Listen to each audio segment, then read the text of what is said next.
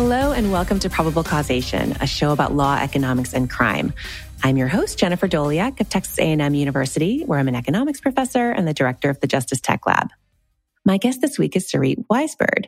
Sarit is an assistant professor of economics at Tel Aviv University. Sarit, welcome to the show. Hey, Jen, how are you? I'm great. Very happy to have you here. So today we're going to talk about your research on how police presence affects local crime rates. But before we dive into that, could you tell us about your research expertise and how you became interested in this topic? Sure. So my research expertise within the economics of crime focuses primarily on policing and specifically in understanding the relationship between police allocation, police patrol, 911 calls, and crime outcomes. And if I try and think about how I got interested in this, well, my father's actually a well-known criminologist, and he likes to joke that from the time I could talk, he would tell me about his research projects, as I was always a captive audience. But the truth is that I really grew up surrounded by his research ideas and projects, and he spent a lot of time working with police officers. And so for other kids, your parent might take you to the office for a second to pick something up. For me, those stops often included law enforcement. And that was in a much more positive sense than what generally comes to mind when. So I guess I could end the story there and say that's how I joined the economics of crime community. But the truth is that growing up, I didn't really consider academia at all. And I actually got interested in research when I started studying undergraduate economics at University of Maryland and was super fascinated by this idea of causal inference and specifically that, correlations or relationships between different variables and data can be spurious, but we can use different techniques to uncover the true causal relationship. And I was really fascinated with that idea that there's kind of this mysterious relationship that we need to uncover. And I would say 15 years later, it's still the most interesting piece of my research projects. So when I started off, I really planned to do, make my own way and do something totally different than, the research I had grown up with at home. And I actually started looking at driving behavior and how financial incentives and police officer deterrence can impact the way people drive. But once I started looking at policing behavior, I was just fascinated. There's a wealth of data out there that really allows us to track what officers are doing in a way that you really can't do in any other type of work environment.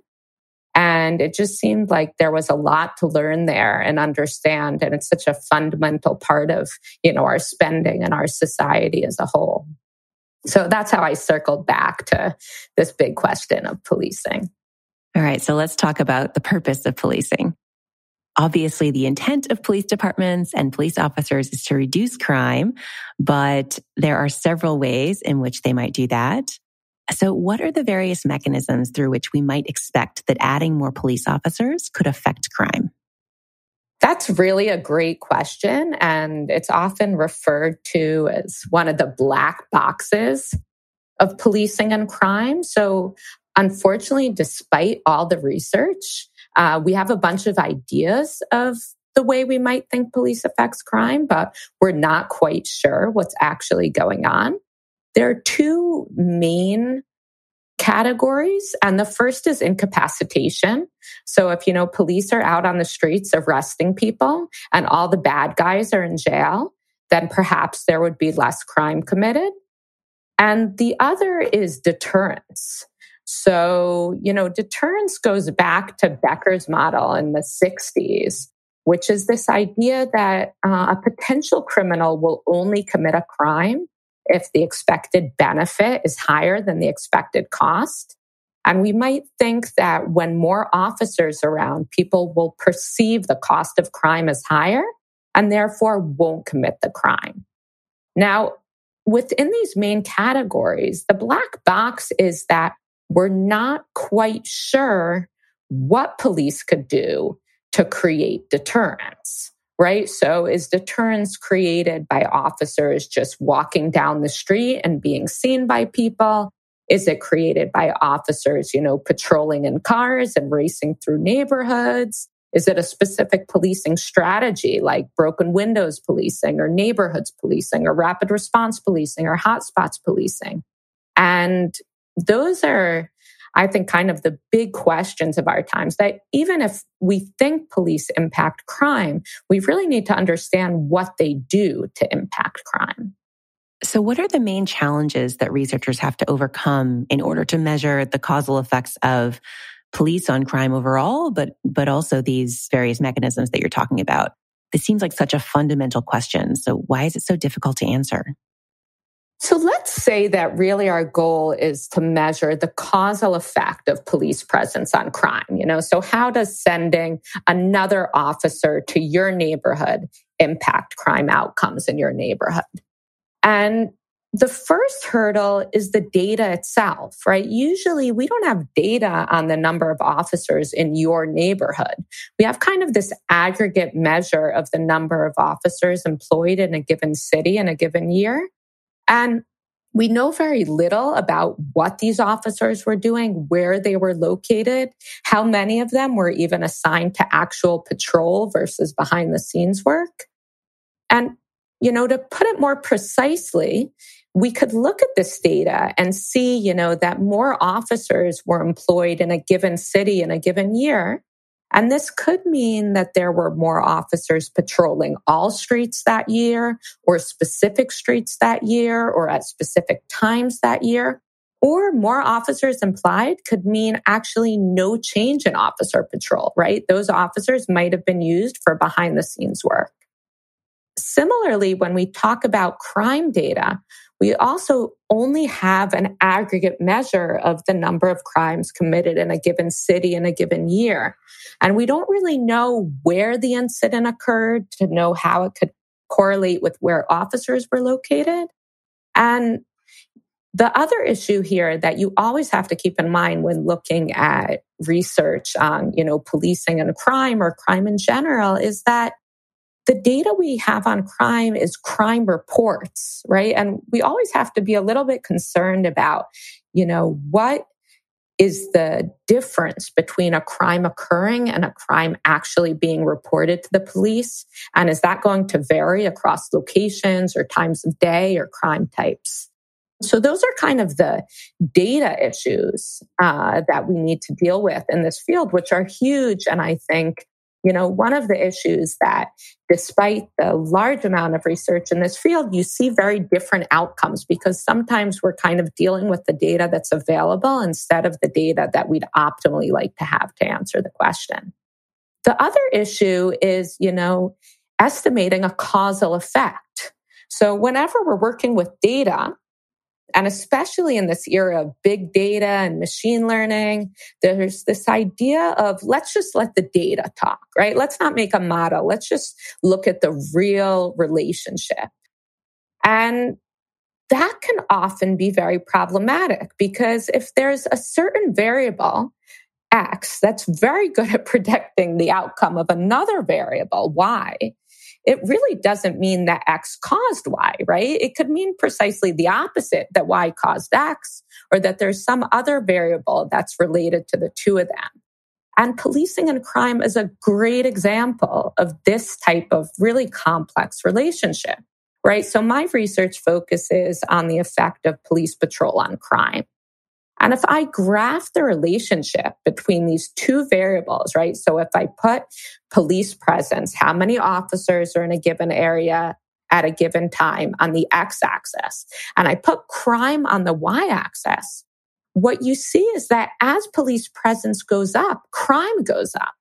If this was a causal estimate, it would suggest that as police patrol increases, crime gets worse. But the problem with this type of interpretation is that we know that crime impacts police patrol, right? When a crime occurs, what do the police do? They rush to that area. So when there are more police, there are more crimes, right? So it's true that, more police are predicting more crimes.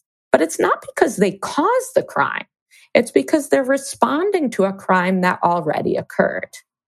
More than that, we know that officers try to prevent crimes by being in more crime-prone areas during more crime-prone times.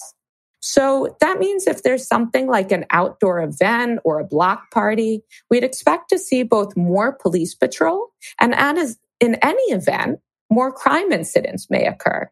Again, this isn't because more police patrol cause more crime, but it's because this outside event resulted in both more police and more crime. And this hurdle is really a key factor in this policing and crime literature. So your paper is titled Police Presence, Rapid Response Rates, and Crime Prevention, and it's forthcoming at the Review of Economics and Statistics. So before this paper, what had we known about the effect of police on crime? The thing that often surprises people who aren't familiar with the economics of crime or criminology literature on policing is that generally, up until the end of the 90s, the common belief, and this is both among researchers and the population, was that policing couldn't prevent crime. I mean, the role of police officers was to respond to crimes, to arrest people. But this idea that police could create deterrence was really not accepted at all. Now, why was that the case? So, first of all, as we just discussed, it's really complex in data to try and find a causal relationship between these two variables, right? This isn't something that we're going to expect to come up once you make all this effort to get the right database. It's still not clear you're going to get anything causal out of the data.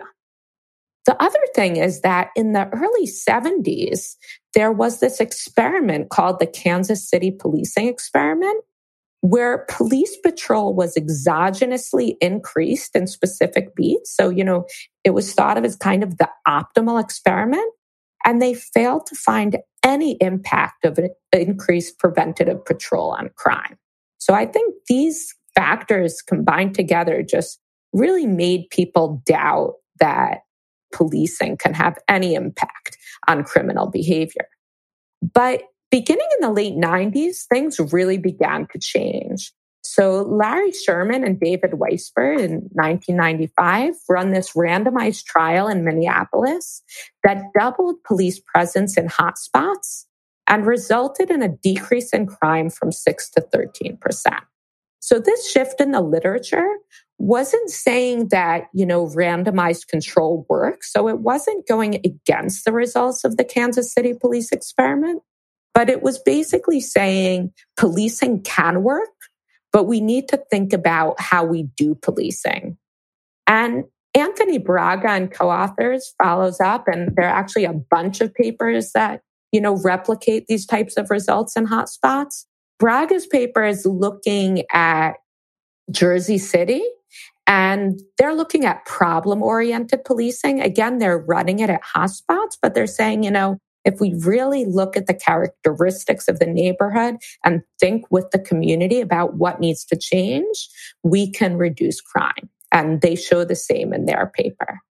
And then, moving on to how this literature moved and closer to the type of analysis I run, Steve Levitt has this paper that kind of had a huge impact on the literature, even though afterwards there were some concerns in terms of the validity of the standard errors in that paper, whether these effects were significant. But I think the main contribution of his paper in 1997 that was published in the AER was that he took, this aggregate data on cities, which we had known about before, but couldn't figure out how to get any causal estimates of police presence on crime because of the complex relationship that we had discussed. And he introduced this idea that we could instrument, police hiring with whether or not there was a local election in that year. And that once he applies this instrument, he begins to see these deterrence effects. So now, as opposed to seeing that more police results in more crime,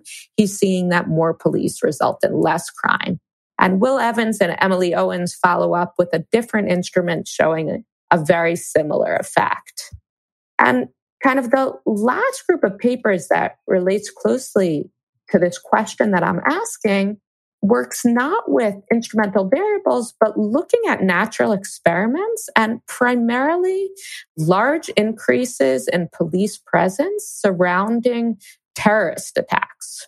So Ditela and Shargradsky in 2004 kind of started off this literature. And what they look at is after a terrorist attack at a main Jewish center in Buenos Aires, Argentina in July 1994, it was decided that police presence would be increased surrounding Jewish community centers or areas that could hypothetically be a focus of future attacks. And what they do in their papers, they look at what happened to burglaries and other types of crime surrounding those areas. Gold and Steklov run a similar analysis in Israel following terrorist attacks, and Jiraka and co-authors Panic on the Streets of London, Police Crime, and the July 2005 terror attacks also use a shift in police presence that's driven by a terrorist attack to try and look at what happens to crime in those surrounding areas. So that's kind of the literature up to date when I'm starting to run my analysis. And the key kind of missing ingredient that I'm hoping to contribute here is to look at the specific location of police officers across an entire city and changes in police presence that aren't driven by an external event or an out of the ordinary event, hopefully like a terrorist attack, but just by the day-to-day mechanisms of how policing works in a large U.S. city. So in this paper, you use very cool data, which we will talk about, from Dallas, Texas, along with that police department's focus on rapid response to 911 calls as a natural experiment. So let's talk about the context in Dallas. How are police officers allocated across beats in that city? And why does that initial allocation differ from actual police presence over the course of a day? So beat level allocation in Dallas is first kind of determined by calls and crimes from previous years, right? So the data will be analyzed and, there will be this general setup of where the department thinks they need to have officers in order to respond to calls. But this can be adjusted weekly by division commanders based on current crime concerns and whatever information that they have available to them. But at the same time, DPD always aims to have a wide spread of police presence across Dallas. And this is driven by the rapid response philosophy that they follow, where it's very important to them that the police be able to respond quickly to any incident in any location within the city. So they're kind of trying to balance these two things of, putting more officers where they need them more, but at the baseline, trying to have at least one officer available throughout the different areas that make up the city. Now, these allocation goals are really very different from what we observe in the data of actual police presence. First of all, keep in mind that police availability, just like any job availability, is dynamic, right? So sometimes an officer will call in sick or he might take vacation. You might have an officer that would usually be allocated to a specific beat, but might need to be in the courthouse that day or involved in an arrest or in some other type of activity.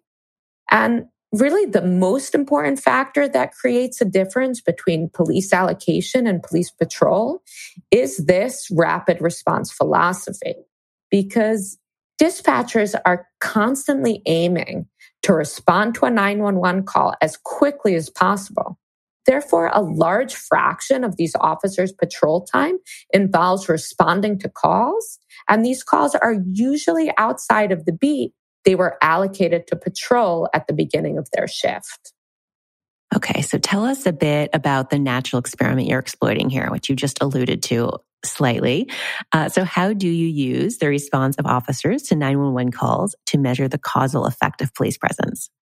So recall that our discussion previously about the complication in measuring this relationship between police presence and crime is that police presence can be correlated with so many different things that are directly related to crime outcome. And for this paper, what I did is I tried to think about the ideal laboratory experiment. So if I could just go in and do whatever I wanted to figure out the causal effect of policing on crime, what I would do is randomly change police presence in a certain area at a certain time, having nothing to do with crime risks at that time. And that's what I'm trying to get at with the natural experiment.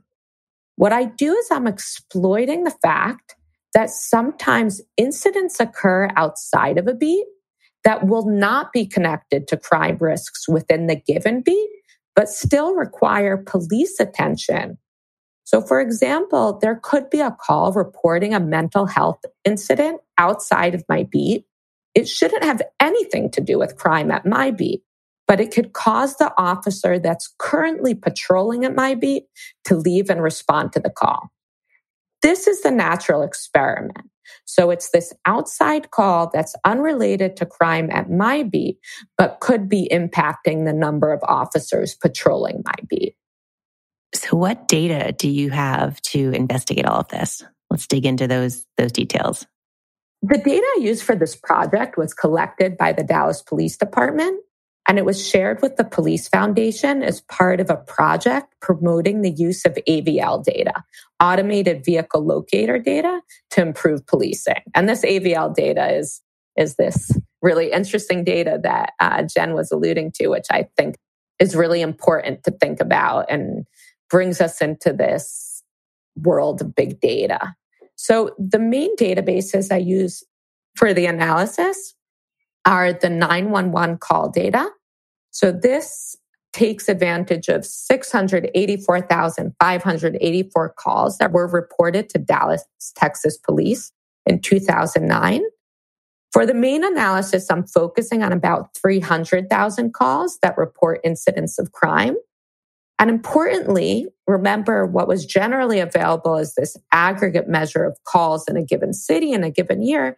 The data I'm using use precise information on the type of crime reported and the precise location, latitude, longitude of each of these calls. So I know exactly what time they took place and the precise location of the call. The other data piece is this AVL data, the automated vehicle locator data. This consists of roughly 100 million pings of information. It tracks the location of 873 patrol vehicles that are active in 2009 by pinging the database roughly every 30 seconds with the precise latitude and longitude location of each car. So this is the big data that, the pros of it were there was a lot of information and a lot to be learned from. The con is it took a while to figure out how to work with this type of data. And together, I used these two databases to create my database for analysis, which was analyzed at the beat level for each hour of 2009. And I could count the number of officers that were present in each of these beats, how much crime had occurred in each of these beats, and how many outside calls had occurred. I think you're one of the first to actually make use of these data, right? I feel like there's one other paper maybe in the UK, but this is the kind of data that police departments have been collecting. But as you said, it is really tough to work with. So I haven't seen anyone before actually figure out a way to make use of this very rich data that basically allows you to map out where every police car is at any given time, which is really just amazing. So what outcome measures are you interested in here? The main outcome I'm looking at in the paper is crime, but we may think police presence will have different impacts on different types of crime. So I also separately consider public disturbances, burglaries, violent crimes, and theft. All right, so let's get a bit more into the weeds of your empirical strategy. So you're going to use the number of outside calls, that is 911 calls from other nearby beats, to construct two instrumental variables. So walk us through the intuition underlying these instruments. So recall that the goal of the instrument is to count the number of outside calls that officers patrolling this beat will answer outside of the beat in this hour. Intuitively, the most precise way to get this measure would be to simply count the number of officers who left the beat in the hour to respond to an outside call, right? Like I could really use this detailed data I have on what police are doing throughout the day to get a precise count of exactly the measure we're talking about. However, this raises the question, well, why were these specific officers assigned to an outside call? Perhaps that's because there was a low risk of crime in their current beat. If this is the case, it would invalidate the exclusion restriction or the assumption that responding to an outside call is not connected to the crime risks in your beat. So I couldn't use this really precise measure. What I do instead is I introduce these two instruments, as you said, that estimate the probability that officers from this beat will be assigned to an outside call in this hour, focusing only on factors that are unconnected with crime risks at this beat. I refer to the first as the outside calls ratio. The idea is that officers in this beat will be more likely to abandon the beat when more outside calls occur in that hour and when there are less officers available in the area surrounding the location of the outside call. The way I calculate this is by counting the number of relevant outside calls and dividing that by the number of officers patrolling the area surrounding the location of the outside calls. The other instrument I use is just outside calls. This instrument focuses only on the number of outside calls that occur in that hour, ignoring the availability of surrounding officers that could respond to these calls. While this instrument has a weaker first stage, it alleviates exclusion restriction concerns that police availability at the outside beats could be correlated with crime risks at this beat. A valid instrument must be correlated with the treatment variable. That's the first stage you just mentioned. So in this case, actual police presence in the beat of interest. That's a straightforward correlation that you can test. But an IV must also satisfy what we call the exclusion restriction, as you mentioned. So that is, it can only be correlated with the outcome measure, local crime rates, through its effect on the treatment variable, actual police presence. So talk us through this a bit more. What might we be worried about in this case? And how do you convince yourself that your instruments satisfy this exclusion restriction? This is a good question, and it's already come up a bit in our discussion so far. So let me just walk you through the steps that I tried to do in order to make the exclusion restriction more convincing.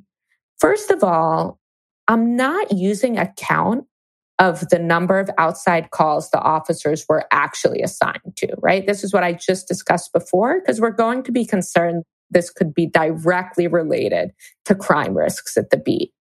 Second, I'm not using crime risks outside of the beat. So hypothetically, I could have defined outside calls as any call, whatever's being reported. But I specifically don't include crimes that are being reported outside of the beat.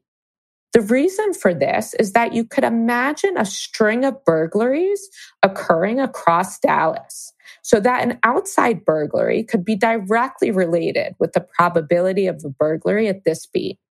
I therefore focus specifically only on calls that are unrelated to crime. So these are calls reporting incidents related to mental health, child abandonment, fire, animal attacks, dead people, suicides, abandoned property, fireworks, and drug houses.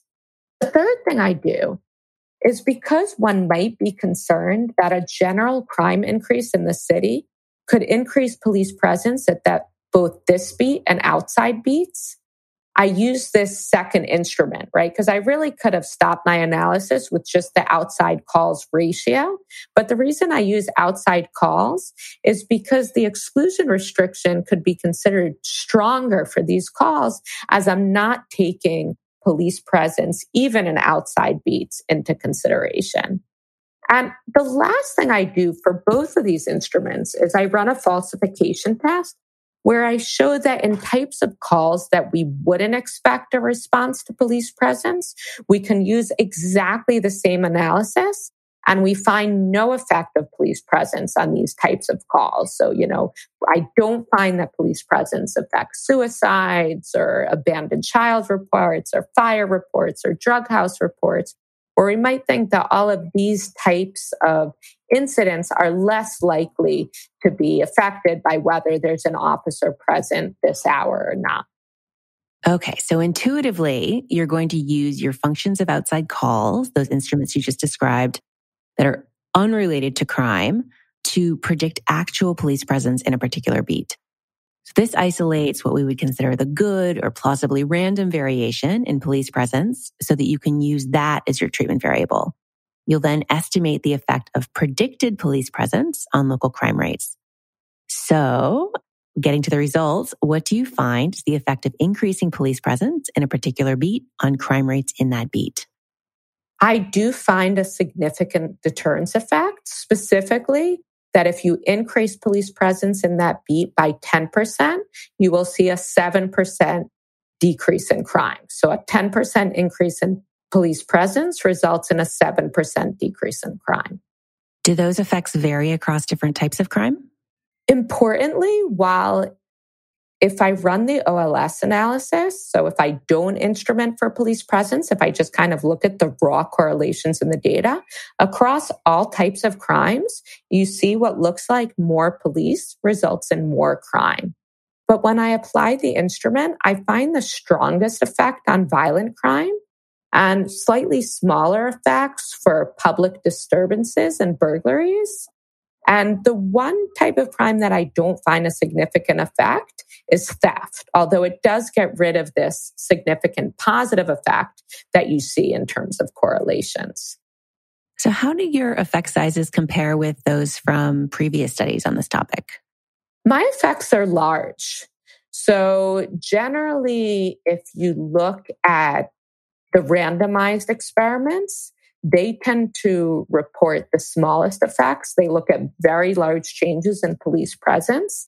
For example, the Sherman and Weisford paper that I quoted at the beginning, they double police presence and find a decrease in crime of between 6 and 13%. Generally, the difference in differences papers, so these papers surrounding terrorism, tend to find that a 10% increase in police presence results in a 3 to 4% decrease in crime. The IV estimates tend to be larger and closer to my estimates, but generally with much larger confidence intervals. They tend to be less precisely measured than the analysis that I'm running. Do you have a sense of why it makes sense for your estimates to be bigger than those other estimates? Do you have some intuition there? Yeah, so I generally think what is going on here that could be different than what's been going on in these other papers is what we're looking at in this paper is what happens when you take an officer away. I think taking an officer away from an activity that he or she was doing that they perceived as important is very different than assigning an officer to do something or to go to a certain location. So you actually had an officer that thought they were doing something important. And then in the middle of whatever they're doing, they're rushed to a different area. And I think that's important and different than what we were looking at in these other papers, right? So if we're looking at a paper on general police hiring, and we're looking at a change in the number of officers that were hired, we don't quite know what those officers were doing, right? And how they were being used and whether it was effective. When you're looking at a paper like mine, where you have a patrol officer who's assigned to an area that, he or she is assigned to every day, that has a general idea of what needs to be done and where they should be, and then suddenly they're not there anymore, that raises some concerns about, what did we stop from happening when we rushed them off to respond to an outside call? That's really interesting. Okay, so then you dig into the data that you have a bit more to try to understand more about the mechanisms driving your effects. So what are you able to look at and what do you find here? So the first thing I do is try and understand, similar to what we just discussed, what were these officers doing? So when we take an officer out of their beat to respond to an outside call, what's being left behind? Because hypothetically, you might say, well, when they're not responding to a call, they're just sitting in their car in an empty parking lot and filling out some paperwork. So what does it really matter whether they're in their car or, outside of the beat responding to something? And to do this, I look at arrests. So instead of my outcome variable being crime, I say, how does police presence impact arrests in your beat? And again, I instrument for police presence with these outside calls. And what I find suggests that when officers are in your beat, they're conducting arrests. They're actually active on the streets and people see them. And therefore, when they're being sent elsewhere, the community sees this and it could impact their choices. I have to say a caveat here that, this also raises the question we discussed before of what are police doing? Is this, arresting people or creating deterrence? And yeah, so part of the reason why it might be important that officers are present in your beat is, if they're arresting people and that's also preventing crime, that's an important activity that they can be involved in. The other thing I look at is how police presence affects crime and whether this matters how big the beat is that they're patrolling. And perhaps not surprisingly, what I find is the impact of each additional officer is larger in smaller beats. But what's interesting is that at the margin, the effect is the same. So if you're going to increase police presence by 10% at each of the beats, it's going to have pretty much the same effect across beat sizes.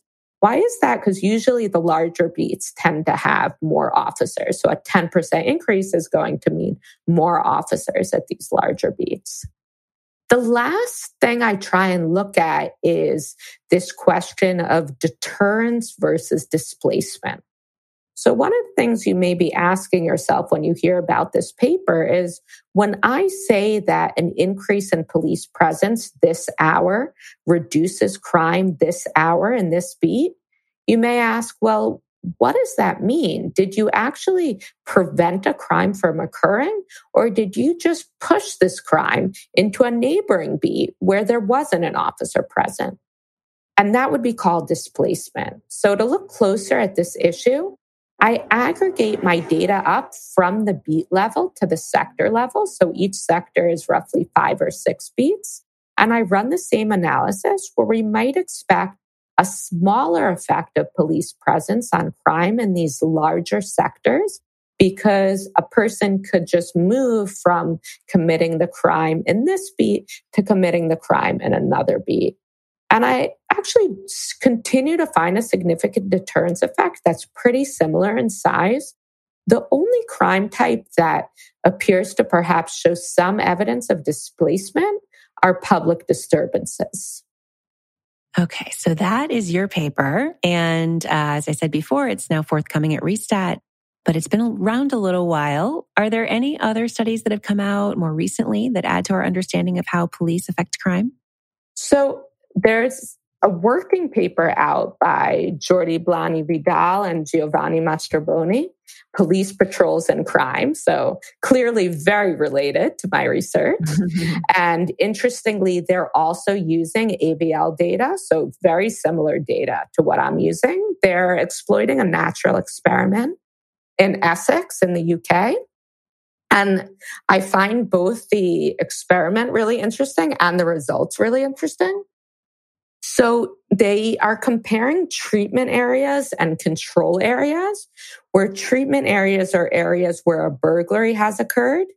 And in those areas, the location receives an extra 10 minutes of police presence per day, which is a 33% increase in police presence for 1 week. And they're able to look at whether this increase in police presence after the incident of a burglary impacts crime outcomes. And they find no significant effect of this change, right? So after all these papers showing evidence of deterrence, their paper using great data and a really clean experiment shows no effect. And I think it goes back to, again, thinking about police patrol. So really the difference between their paper and my paper is my identification is coming from what happens when you take officers away from an area where they wanted to be. And their paper is looking at what happens when you bring officers into a new area. And I think it raises a lot of important questions about, well, what type of police patrol works and what type doesn't? Yeah, and in particular, it seems it highlights the real potential value in really knowing the community that you're working in, right? So if someone's been patrolling an area for a while, they might have relationships with the people who live there. They might have a general sense of who the kids are who are trouble and who isn't. And but if you're just being added because of local crime that's being committed, you won't know any of that stuff. Is that the general hypothesis that you have in mind for that? Exactly. I could not have put that together better myself. Perfect. Awesome.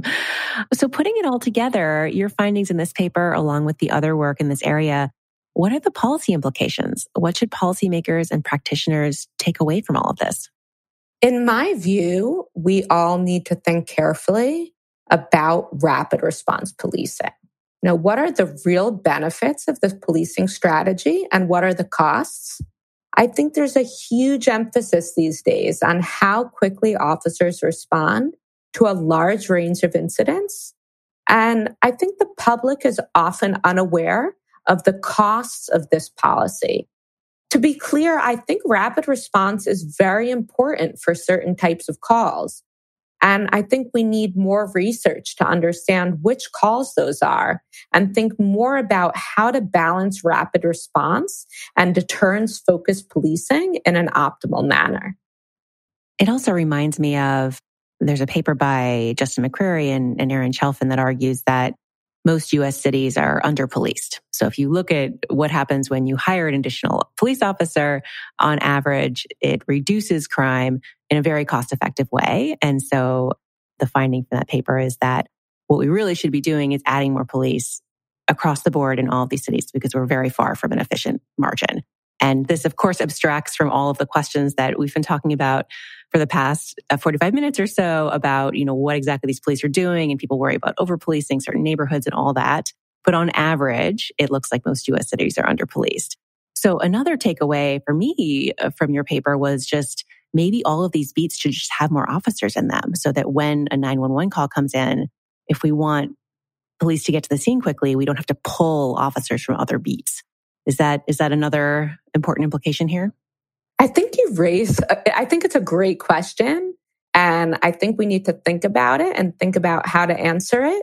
I think it raises other questions, right? So there's other analysis in this field that looks at other countries like the UK, where generally there's a separation between police patrol and responding to calls. So you don't have the same officers that respond, right? So that's in some way taking your idea to the extreme. Mm-hmm. And I ask myself if that's better. I think, and this is not based on, I think you really need much more research to figure out if what I'm saying is true or not. But just my intuition is that in some ways, combining patrol with rapid response is optimal, right? Because you're kind of using everyone all the time.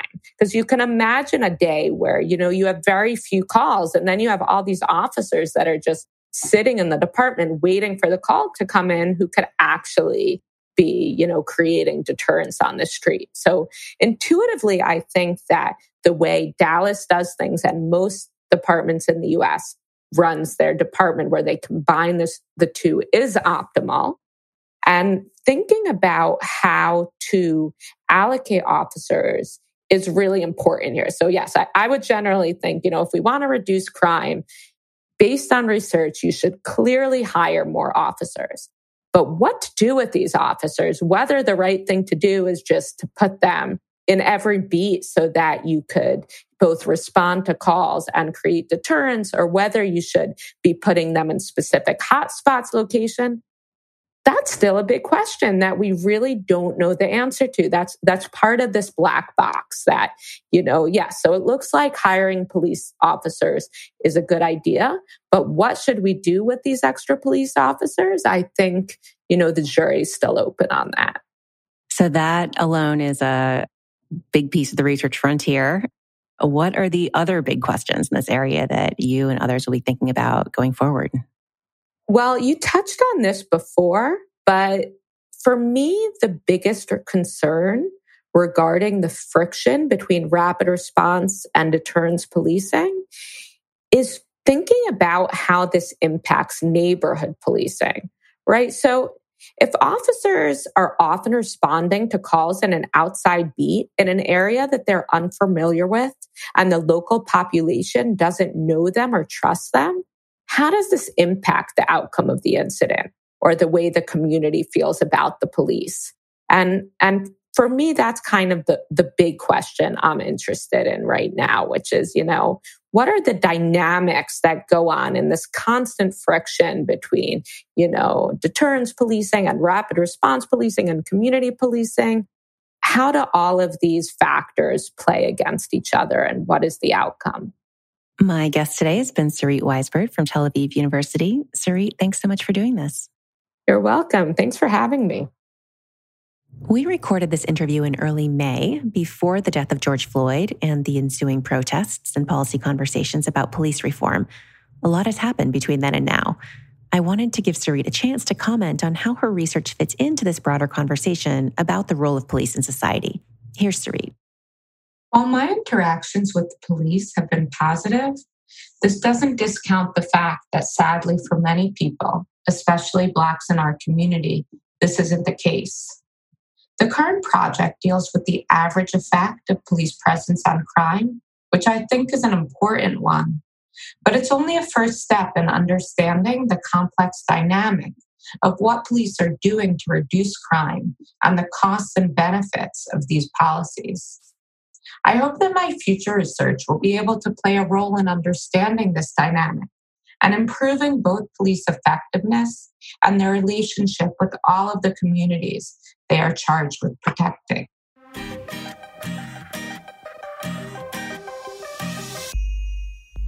You can find links to all the research we discussed today on our website, probablecausation.com.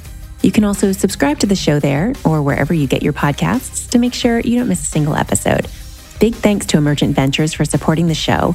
And thanks also to our Patreon subscribers. This show is listener supported, so if you enjoy the podcast, then please consider contributing via Patreon. You can find a link on our website. Our sound engineer is John Kerr, with production assistance from Elizabeth Pancotti. Our music is by Werner, and our logo was designed by Carrie Throckmorton. Thanks for listening, and I'll talk to you in 2 weeks.